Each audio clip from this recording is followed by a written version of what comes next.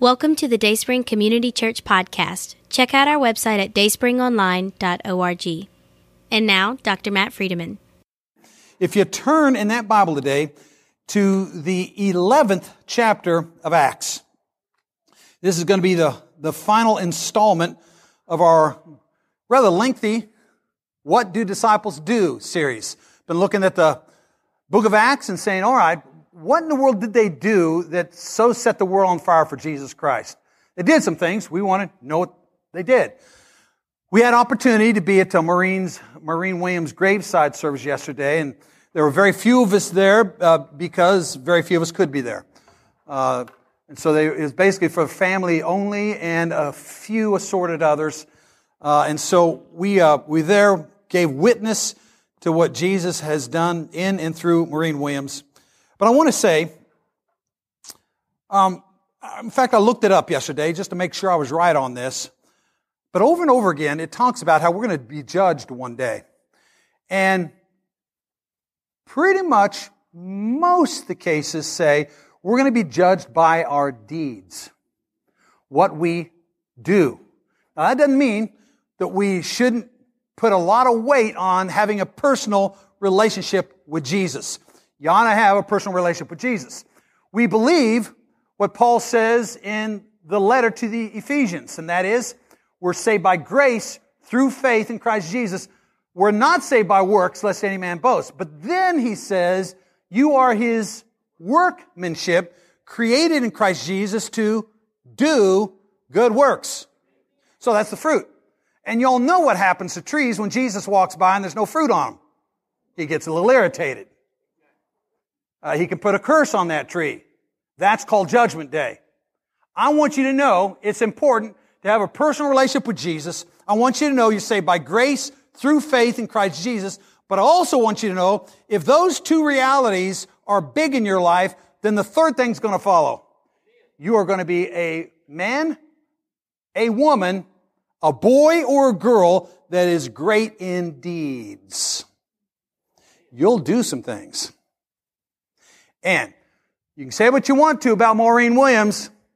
One thing we can testify, she did some things. And praise God from whom all blessings flow. That's what you call the weightier matters of the law. She did some things. And it says that one day we'll be kind of in two groups of people, sheep and the goats. And he'll say to the sheep, I was hungry, you fed me. I was thirsty, you gave me drink. I was sick, in prison, you came to me, you ministered to me. And the sheep, just like Maureen Williams, will say, when? Always like what Keith Green says about this when he writes a song about it. He says, I think I would have remembered a face like that. When did we see you hungry? When did we see you thirsty? When did we see you in prison? And Jesus is going to say, inasmuch as you did it to the least of these, you did it unto me. We are called as persons to the least of these. We are called as a church to the least of these. If we're not found in ministry to the least of these, I think it's clear in Scripture we've got problems. Particularly on Judgment Day. So let's be mighty in deeds. Let's be the church that says, personal relationship with Jesus, absolutely. Filled with the Spirit, yes, yes, yes. Saved by grace through faith in Christ Jesus, no question about it. But if those things are true in our life, then it's going to follow. We're going to have fruit that's called deeds. It's called taking the poor, the oppressed, and the disenfranchised seriously. Amen, Dayspring? Let's be that people. So, that's why we spend so much time talking about what we are supposed to be doing. All right? And so, we're in chapter 11 today. And if you please stand in reverence to the Word of God. We're going to go to 11 verse 19. The church at Antioch. So then those who were scattered because of the persecution that occurred in connection with Stephen, they made their way to Phoenicia and Cyprus and Antioch, speaking the word to no one except to Jews only. But, I love that but. In fact, I like it so much I'm going to circle it right now. But there were some of them men from Cyprus and Cyrene, who came to Antioch and began to speak to the Greeks also. And the hand of the Lord was with them. And the large number who believed turned to the Lord. The news about them reached the ears of the church at Jerusalem. So they said, whoa, what's going on up north? We better go check it out. And they sent Barnabas. They sent Barnabas off to Antioch. Verse 23, then when they had arrived and witnessed the grace of God, Barnabas rejoiced and began to encourage them all with a resolute heart to remain true to the Lord. Because Barnabas was a man of good and full. And he was full of the Holy Spirit and of faith. And considerable numbers were brought to the Lord. So he left for Tarsus to look for Saul. We haven't heard about Saul for a while. To look for Saul. When he had found him, he brought him to Antioch. For an entire year they met with the church and taught considerable numbers. And the disciples were first called Christians in Antioch. Now, at this time, there are some prophets that came down from Jerusalem to Antioch. One of them, named Agabus, stood up and began to indicate by the Spirit there would certainly be a great famine all over the world. This took place in the reign of Claudius. And in proportion that any of the disciples had means, each of them determined to send a contribution for the relief of the brethren in Judea. And this they did, sending it in charge of Barnabas and Saul to the elders. Now, I'm going to skip over now to chapter 13 and read just a couple verses. Now, there were at Antioch, in the church that was there, prophets and teachers, Barnabas and Simeon, who was called Niger, and Lucius of Cyrene, and Manaen, who had been brought up with Herod, the tetrarch, and Saul.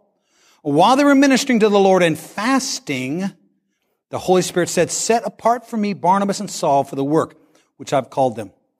When they had fasted and prayed and laid their hands on them, they sent them away.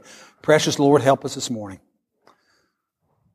We're talking for the final time today in this series, what disciples do. We want to do what you want us to do. Well, I think we could look at this passage for inspiration. Help us. In your name we pray. Amen. You may be seated. Thank you. So, with Maureen passing, and what we're going to do is hold a memorial service for her, perhaps Saturday. It looks like more likely the Saturday after that. Just letting you know, when we have it, I hope we have a good number of people here, because those young men need to hear us talk about their mama. I want to be here. I want to be here with you. And hope we can come. We'll serve them a little meal afterwards. Won't be for everybody. Some people had reservation because of COVID, so we'll probably just do it for a small number here. I'm just going to suggest to you here, let's do that. But that Maureen scenario has me thinking about what we are as a church. Furthermore, the district superintendent is flying through today. So he's over in Vicksburg right now, meeting with me and Mary at 2 o'clock for coffee, and then we're going to be back here at the church at 3, and it's a time for the review of the pastor. So all the more thinking, all right, who are we as a church? And then particularly, of course, they're talking about me today. What am I as a leader, and what direction should we be going? And I can think of nothing better to think about the day, honestly, than this passage. Because it talks about the church at Antioch. And my hero, E. Stanley Jones, wrote a book on these chapters and said, listen, the church at Jerusalem, they seem to be stuck there in Jerusalem. And it's about ready to become a Jewish movement only, just a sect within Judaism, but all of a sudden some people are starting to break out. And some of them broke out and went to Antioch and said, we're not just going to talk to Jewish people, we're going to talk to Greek people too. The Hellenists, they called them. And all of a sudden, things break out in Antioch. And I want things to break out in Dayspring. In fact, over our 20-year history, I think some things largely have broken out. We're going to talk about those things. So, all this started because of something really bad. They were being persecuted. And what happened when they were persecuted? They began fleeing for their lives, but God does something good in the bad thing. Let me ask you this.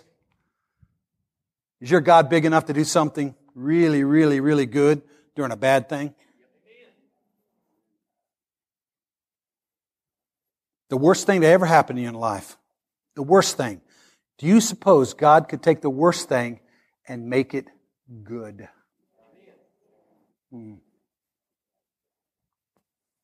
And so, we believe at Dayspring, even during persecution, even if some of us have had an abortion, even if some of us have been abused, even if some of us have spent most of our life either incarcerated or addicted, do you suppose our God is good enough and big enough to make something beautiful out of that? Well, what's amazing here is some other people believed it too. And so we don't even know the names of these guys. That's what I love about this passage. We don't know the names of the guys from Cyprus and Cyrene. It says some guys, give us the names, man. I want to know the names of these. They're heroes. They decided we're breaking out of Jerusalem. We're breaking out of Judaism. We're breaking out of just our little party here. And we're going to go speak to people that no one else wants to speak to because they're caught up in their own little itty-bitty circle. And so God says, I can use some gutsy people, and these gutsy people went to Antioch and began speaking. I love this because I've always had an idea about my life. I want to leave a legacy. I want a legacy. And I want people to know my name. If it's just my family, fine. But I want to have a big family. I want to have hundreds of relatives out there eventually. I want them to remember what I did. And the Lord caught me up and said, stop it. And He did it through giving me a quotation. There's a quotation I've got in Count Zinzendorf, the great Moravian that had such impact on the Wesleyans. And Zinzendorf said this, preach the gospel, die, be forgotten. Because it's not about you, Matt. It's not about your name. It's not about your legacy. It's about the movement of God. It's about God. All you want to do is be faithful and then be forgotten so people don't even remember what you did. They'll remember what God did. Stop trying to build your legacy. Stop trying to say, hey, we need another face up there on Rushmore and it ought to be mine. Stop it. Let people forget about you and remember your God. How great would that be? We don't know who these guys were, but we do know they started a hilarious movement in Antioch. And Antioch was the greatest city in the world. Actually, about the third greatest city. Greatest city was Rome. There was Alexandria, but Antioch was known as the third greatest city. It was called the Queen of the East. Antioch the Beautiful. Antioch the Great. Very cosmopolitan and a byword for luxurious immorality. So we could be immoral, but we could do it on high dollar. And they were famous for their pursuit of pleasure. So, isn't it interesting that the church did quite well in that place? Famous for the worship of Daphne, whose temple stood 5 miles out of town. The priestesses of the temple of Daphne were sacred prostitutes, and nightly in the laurel groves, there was a pursuit that was reenacted by the worshipers and the priestesses. They had this game every night. And basically, you caught your priestess and you had sex with that priestess in the laurel groves. Wonderful, right? No, because the morals of Daphne was a phrase that was known all over the world for loose living. And the church says, let's plop down here and make our mark. Isn't that a beautiful thing? Hey, listen, do you think when disciples did that, they'd learn the message from Matthew 16? Remember, they're in Caesarea Philippi, the region of Caesarea Philippi, and there's a place there called the Gates of Hell, because thought that's where the entry to and from the underworld was. And that's where the demons and the devils and the gods and the goddesses came in and out. And so you had this gates of hell, and the Lord says, hey, the gates of hell will not triumph over the church. We will win. Here, we will win everywhere where the church takes its relationship with Jesus Christ seriously, and they did it at Antioch. The morals of Daphne could not defeat the morals of Jesus Christ. So Barnabas saw Gentiles are being assimilated into the fellowship. And so we need to start a church, and we need to start multiple churches in Antioch. And he recognized someone's got to be put in charge of this work. So he says, hey, wait a minute, I remember a guy. Now, if you're Saul, you've been squeezing sand between your toes up there in Antioch for 9 years or so. I'm thinking, I'm a little ticked off here. God has a call in my life, but God's people have just told me to go up to Tarsus and chill. We'll come get you when we need you. And he's been chilling for a while. I mean, it didn't happen bang, bang, like he thought it was going to happen. By the way, like your life hasn't happened.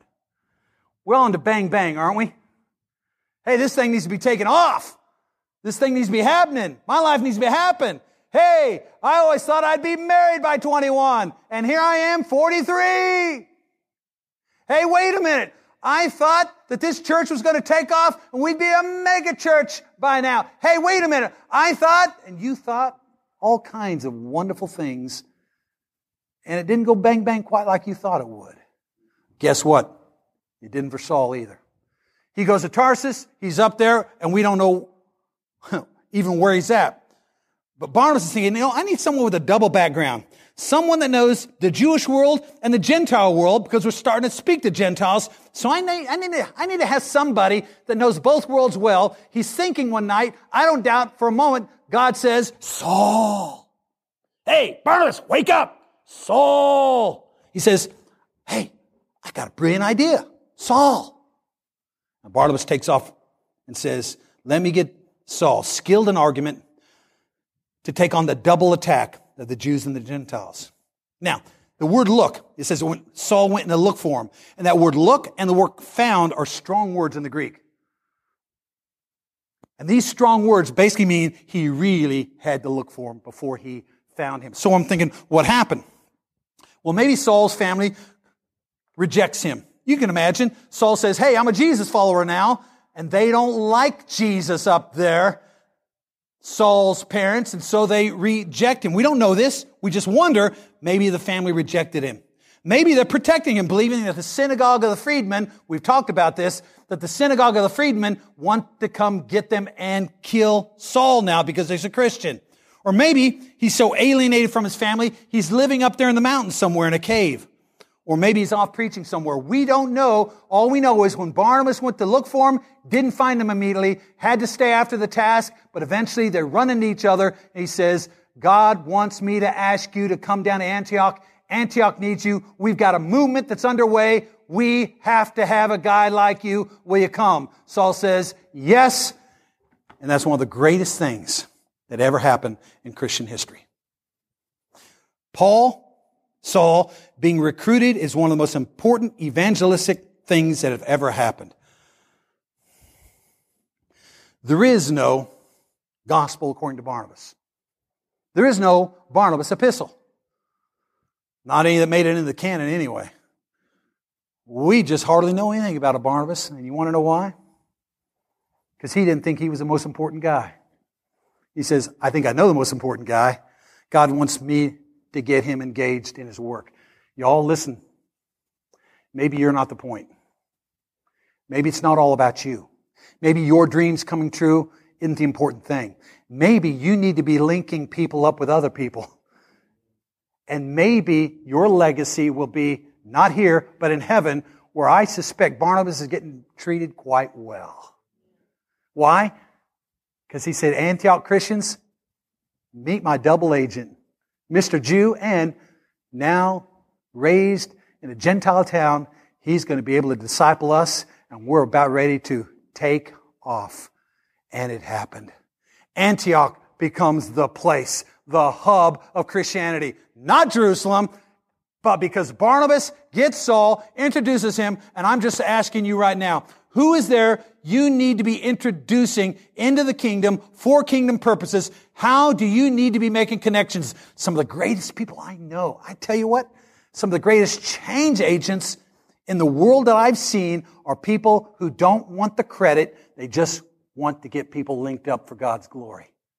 Boy, let's become that kind of church. How can we link some folks up? Now, having said all this, eventually, Antioch supersedes Jerusalem as a center of Christianity. It produced big names like Ignatius and Chrysostom. Had a famous school of theology. By 325, There are 200,000 Christians in Antioch alone. Between 253 and 380, Antioch had 10 church councils. In other words, when they decide, hey, we're going to meet and decide important things for the church, they're doing that in Antioch. And the patriarchs of the church from Antioch take precedence over those at Rome and Constantinople and Jerusalem and Alexandria. They became hugely influential at Antioch because some no-namers decide, let's go preach, not just to our people, but to other people too. Because Barnabas says, hey, let's link up Saul with this church, and God is pleased with that, and they take off. Now, this is what I did one day. I decided to do it for a class. This morning, I do it for you. I just went down. You can do it too. There's nothing super secret about this. Just go down and list the characteristics of the church at Antioch. You could have a great Bible study today, making a better list than I'm going to give to you right now. But here we go. Number one, the church at Antioch broke barriers. They decided to preach the gospel not just to our people, but the people who aren't our people too. And so they broke barriers. They began to speak to Greeks also.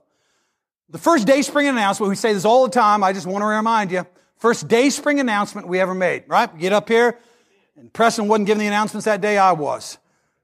And we just said, listen, first thing we'd like to say to you is thank you for coming, and if some of you don't want to worship with someone of another race, we'd like for you to stand up right now and walk out that door.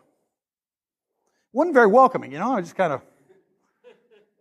But we wanted, the first thing we do is to say, we are wide open to diversity. Wide open to diversity, and it's still true. Now, diversity of what kind? Well, racial, yes, but more than race. We want all kinds of people to be here.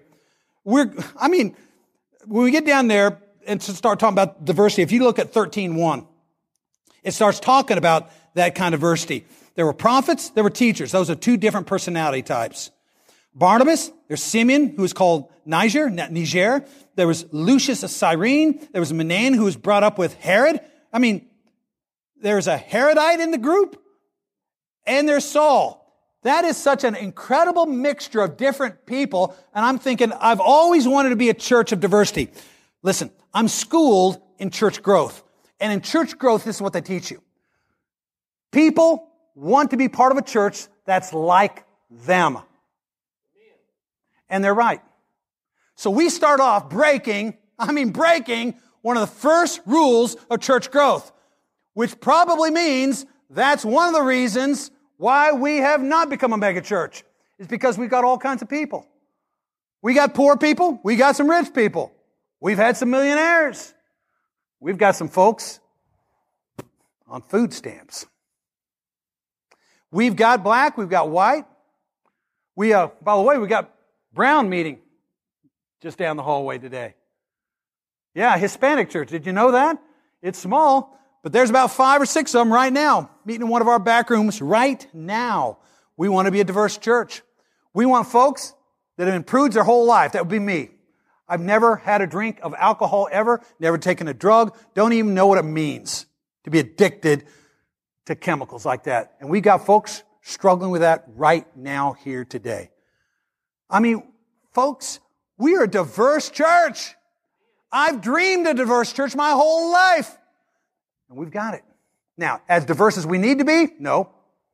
I'd like to mix it up even more. If it slows down church growth, let's slow down church growth even more. If it means, hey, we're going to be diverse like the church at Antioch was diverse, and it means that when we're faithful to the gospel of Jesus Christ and just saying, hey, let's stick to our own. And for me, that would be white, upper middle class, and 6 kids, homeschooled. Is that the church you want to be? Not me. Now, I'm glad I'm like that. I'd like to go out there and tell the world, hey, be like me. And I think I can say be like me in some areas of my life. But is that the kind of people I want to be surrounded by? No, because I want to, like Antioch, be a diverse church. And the church growth pundits will say, Matt, it's going to slow you down. And I'll say, I only want to be as slow as God wants me to be slow. I want Dayspring to be as slow as God wants us to be slow, if it means we are a diverse church like the church at Antioch. Now, I don't know if you're with me on that or not, but that's where we're at. It says the Lord's hand was with them. Indeed. You always know when the Lord's hand is with a group of people, when there are miracles, when there's generosity, and where there's fruit. Now, I think over the last 20 years, I think we can say we have had miracles in this church. We've had healings. We've had emotional healings. We've had God working in this church marvelously. I think we can say in this church there's been substantial generosity. I think we can say in this church there's been substantial fruit. And so we say, God, bring more of that. That's how we know your hand is with us. It says great numbers believed in 21 and 24. Our baptistry has been full, and where people weren't able to come, we have started to say, let's take the water to them. And we've just started because, everybody's got their own little style of this. I'm not a sprinkling man. I'm a dunking man. I grew up in a sprinkling church, but I've repented. And so I want to be a dunking man. But we don't want dunk, we'll pour. Hell, we'll sprinkle too. We'll do whatever you want to do, but the fact of the matter is, we believe it's important to have a serious water encounter because the gospel seems to indicate it's very important. And so we say, let's be baptized. But where we go to the prison, I've just decided dunking or pouring's going to be good for an item. We get a lot of mess going. We got water going everywhere, particularly on their heads. I'm pouring a big jug on their head in the name of the Father and the Son and the Holy Spirit. They're not quite overwhelmed, but they're certainly pretty wet. And then we say, hey, come to Dayspring as soon as you can. We'll dunk you down all the way in. Fact of the matter is, we have baptized many. Pound for pound, I'm going to tell you, I think we may well be one of the most evangelistic Church of the Nazarenes in this country, in this nation. Because we decided we're not just going to preach our own. We're not just going to assume if you want the gospel of Dayspring, you've got to come to Dayspring. We want to go to the people out there, wherever they're found. But we found some pretty good locations. Prison's a great location. John Hopkins Elementary is a good location. The abortion clinic, not wide open, not very receptive, but not a bad place to save some lives. We think nursing homes, people who are desperate and lonely, respond to the gospel. And over again, regardless of the place, we think we can go and see miracles and generosity and fruit and salvations. This says the grace of God was shed abroad. I'm going to tell you, grace is basically undeserved favor. Anybody feel like you've been the recipient of undeserved favor? May our church get it collectively. May we get it individually. It says they're first called Christians there. Well, that's not our situation at all here. But I wish you could hear the things I say about you.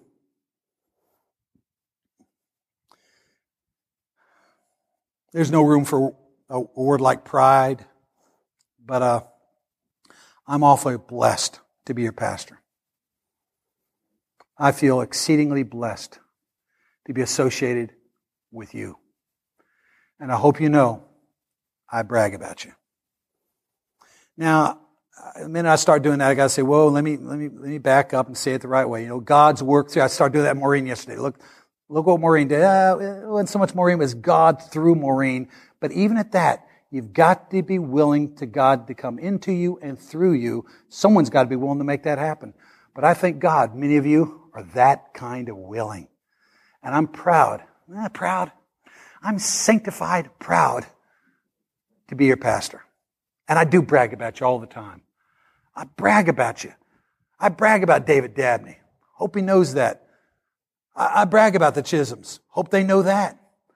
I brag about the Durs and the Greers and the Joneses. Oh my goodness. My wife, by the way, it covers a lot of ground. My wife said, we got a lot of Joneses. Yeah, I'm just saying, Jones, you know who you are. We brag about you. We're excited about you. I am excited just to be linked up and yoked with you because we are not only diverse, but we are having an impact in the metro area for the glory of God. It says here, they were givers. Antioch gave money away to causes beyond themselves. Did you know Dayspring has given over $1 million to causes beyond our church for the mission of God in the world over the last 20 years? $1 million. Why? Because you're crazy people. Why? Because God has liberated your pocketbook. Why? Because that's what Spirit-filled people do. We say, all right.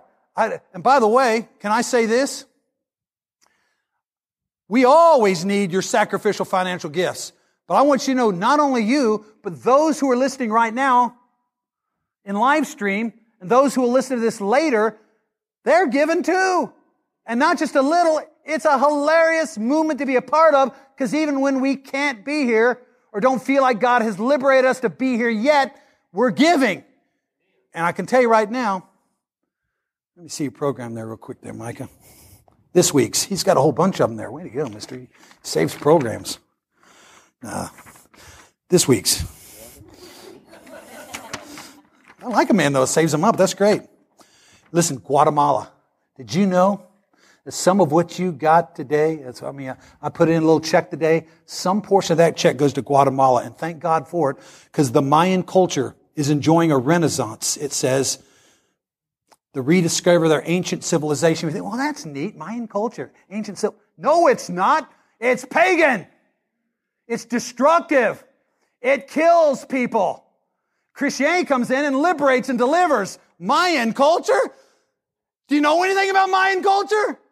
You don't want that to happen again. And so what do? In order for it not to happen again, we plant Christianity. We plant churches. We've sent down there Teresa de Cuesta and said, listen, you go in there and do your church planting thing for the glory of God. And Daphne didn't have a chance against Jesus Christ in Antioch. And the gates of hell don't have a chance against the movement of God wherever the gates of hell are, including Metro Jackson. Amen? And so God has called us to plant churches that are going to be culture altering, because that's what we do. That's what we've always done. From Acts on, that's the kind of crazy people we are. Now, we're givers, we're diverse, all kinds of people, all kinds of denominational backgrounds, all kinds of races, all kinds of maturity levels. By the way, can I also say this? All kinds of characters. I mean, we got some characters here. Can I just be honest with you? We got some characters here. And then, look at chapter 13. Holy Spirit communicates to us by way of spiritual disciplines. Now, we've always been serious about spiritual disciplines here, but this is a needed growth area. We need to be more serious moving forward than ever before. It says they were praying, they were worshiping. Praying gets mentioned once, worshiping gets mentioned once. Then it says they fasted and they fasted. Y'all, no show of hands, but I am asking, how many of you fast regularly? We need to be regular fasters. And fasters when in fact it comes a time where we say, listen, for these 10, 20, 30, or 40 days, I'm going to go on a fast because I want to go deeper. It's something that the Church of Jesus Christ has done for 2,000 years. And in this movement of Antioch to the world, when Saul and Barnabas get sent out, guess what they were doing? Praying, worshiping, fasting, and fasting. Let's take the spiritual disciplines seriously. And while we're taking them seriously, let's do this. Holy Spirit, tell me something missional you want me to do as I'm fasting. Show me, even that we have a great, thank you, Josh, great music set today, loved it. But as we're cutting loose on Waymaker, you know, it'd be a cool thing if we'd say, make a way for me to get to some desperate people this week. Instead of a Waymaker saying, hey, God, make a way for me out of my jam. By the way, I think that's a legitimate prayer. We also, at least with as much passion, ought to say, hey, make a way for me to some desperate, lonely, hard luck person right now. Make a way for, miracle worker? You're a miracle working God. Lord, could you use these hands this week to go lay them on somebody that desperately needs you and pray for a miracle? Y'all, this is what we're called to, is to be givers and diverse, and the Holy Spirit communicating to us through this missional kind of living. Lord, we don't exist just to be blessed. We want to be blessed so that we can be a blessing. And then this, to be a sending church. Because that's what Antioch was. They said, all right, let's send. Now, we don't have to be persecuted to send. Jerusalem was persecuted. Judea was persecuted. That's why guys went to Antioch. But you don't have to be persecuted to send. So they said, while we're worshiping and praying and fasting, God's speaking to us saying, send Saul, send Barnabas, because this movement is about ready to go. And I do mean go. And boy, did it ever go. So we've been alive 20 years, Dayspring has. And I got to face a district superintendent today. You know, I don't know what he's going to ask. Maybe nothing. Maybe he's just going to say, good job, way to go, I bless you, and move on. But I'd like to think he'd ask. Since we'll be judged one day by what we do. Y'all have been together 2 decades. What have you done? And I'd like to think your board has it within them to say, we've done absolutely nothing except the things Jesus has done through us. But can we tell you what those things are? There have been a bunch of ordained pastors come out of this church. I remember Tony Campolo one time says, hey, some of your churches haven't sent anybody out from your church for the last 50 years. That's embarrassing. I thought, oh God, I never want to be a part of a church like that. Well, we haven't been. At one point, we had 12 missionaries on the field from this church. Right now, we've got 2. We're going to lift up more. But we've got ordained pastors, Brian and Brad Easley, Josh Kugel, Caleb Friedman, Matt Marshall, Ray Cooper, Mark Massey, Keith McGehee. They all lit their fire for the ordination process from Dayspring. And then we're thinking in terms of the ones that are coming up. Elijah Friedman, Preston White, David Sheffield, Billy Branton. The stats, you see the flags. We've been to 48 mission fields. We've been out, and while we have been out there at the abortion clinic, 925 babies have been saved. We have had well over 800 baptisms, many of them prisoners. We figure about 35,000 prisoners have been touched in the last 20 years, 12,000 prisoner commitments to Jesus, and $1 million given to missionaries and several missionaries sent out. We've started 3 churches. I'm sad to say only one of them still living, but that one we're teaming up with to say, can we possibly plant another 10 in the next 10 years? And we intend to get that done. We don't have to start huge, but we need to start. And we're going to say, because we've been worshiping and praying and fasting, God's going to give us the names of the people who need to rise up and say, we launch you to go plant a church. And once we got 3 churches out there, those 3 are going to work together to plant a 4th. Once we've got 4 churches, those 4 churches are going to work together to plant a 5th. And we're going to start a movement. We're not going to just plant some churches. We want to start a movement. Then, of course, we want to recognize that we need, God has put it on your pastor's heart, and I think some of your hearts as well, that we need a restoration center for guys that we minister to, not that we don't know. We're not going to take state money, because if you take state money, you got to take anybody, and we're not thinking that's very wholesome or healthy. But the folks that we know and we get to meet and have accepted the Lord and are taking Jesus seriously, that they could come to our church and get plugged into a restoration center and basically a discipleship program for ex-offenders. And we think God has given us that vision, and we're going to try to see that done. We're praying for money right now. I mean, let's worship, let's pray, let's fast for money to come in for this restoration center. But we feel that as it comes, God's going to bless this, and we can help untold numbers of people. Now, Maureen's not here, but I guarantee you, we wouldn't go along with having a men's center before she would say, hey, what about the women? What about the women? Well, that's got to come too. First things first, we're going to start with the men, because that's the mostest, I think everybody would agree, that's the mostest problem we have right now. And that's the mostest ministry we have right now. But let's expand it just as far as Jesus wants to expand it. And then we always want to make sure that we're sending people from this church into ministry every week. And we're always wanting to reproduce. Let's always be reproducing ministry, reproducing churches. And yes, we'd like to produce a movement. Y'all ever heard of blast radius? It's saying, okay, when a bomb falls, what's the radius around it that it's going to impact? So, a 1 mile blast radius, pretty much everything's destroyed from a mile from where that bomb fell. I wonder what our blast radius is. Let's call it a love radius. How about that? What's our love radius? What are we really impacting? Are we making a difference, or are we just doing church to do church? I've been part of enough churches like that just think their whole 9 yards is to stay alive. I don't want to stay alive. I want to expand. I want to grow. I want to say, Lord, give us a love radius, a love impact. They'll be extraordinary for your kingdom and for your glory. Ivan Papaderis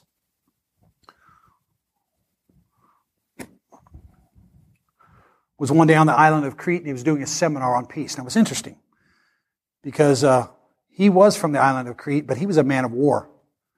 General Ivan Papaderis. And being a man of war, it meant that he knew how to destroy things and how to destroy people effectively. That's what men of war do.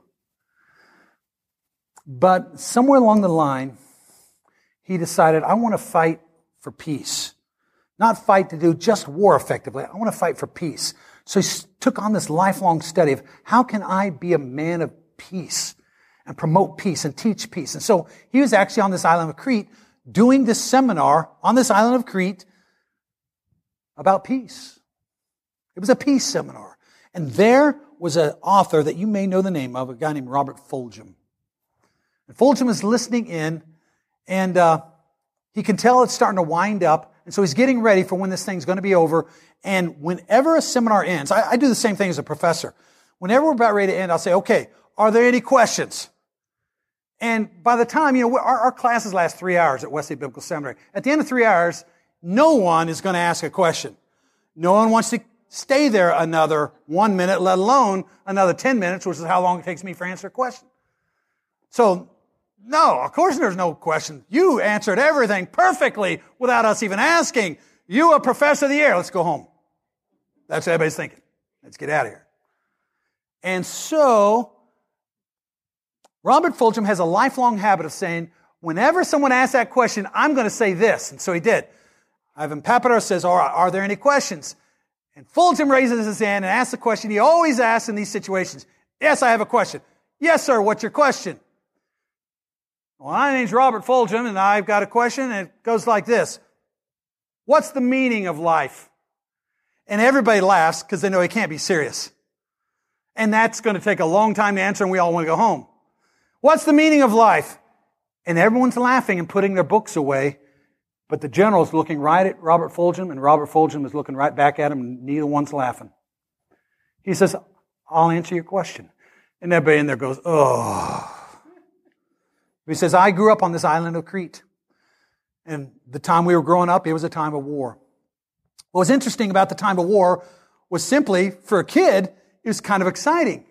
Yeah, you were scared some of the time, but when something would happen, like a bomb going off outside of town, you would run out there the next day to see what you could find. And so we did that. One day we heard a bomb. We went to find out what we could find. And sure enough, we found a motorcycle that had been blown up.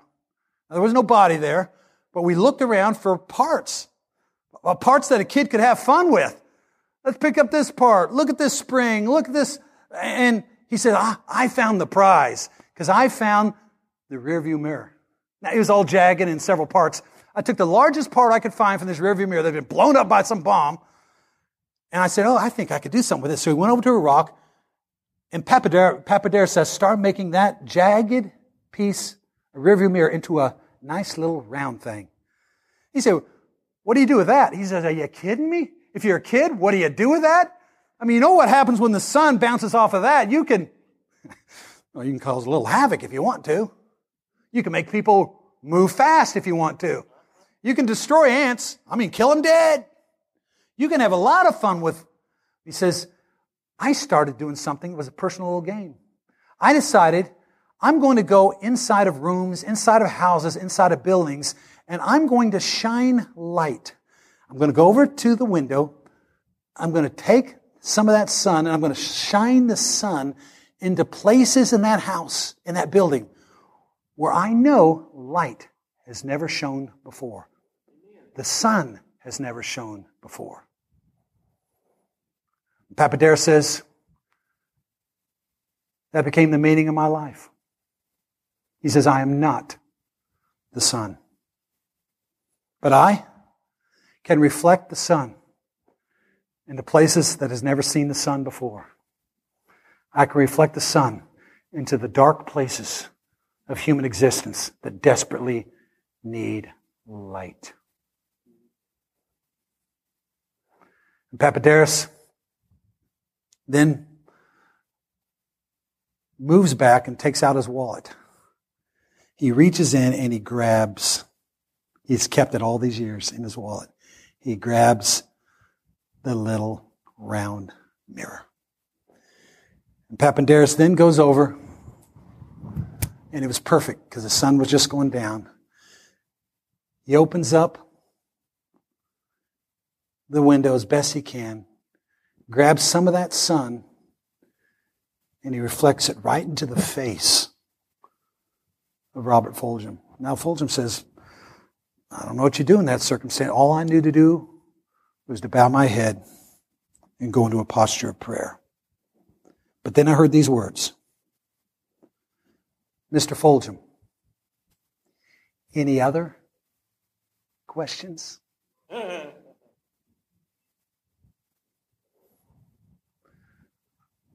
You know what Dayspring means? It means rising sun. When you came to Dayspring and became a member, and some of you want to become members, we need to make that happen soon. But when you came to Dayspring, basically what you said with your membership was, I want to reflect the sun into the dark places of this metro area, indeed of the world, that have never seen the sun, Jesus Christ, before. I want to be Dayspring. I want to reflect that sun. So Jesus, that is our hope. That is our prayer this morning. You'd make us more like the perfect reflection of you into places of incarceration, into places of addiction, into places of lostness, into perhaps our business that seems sometimes to have no morals at all.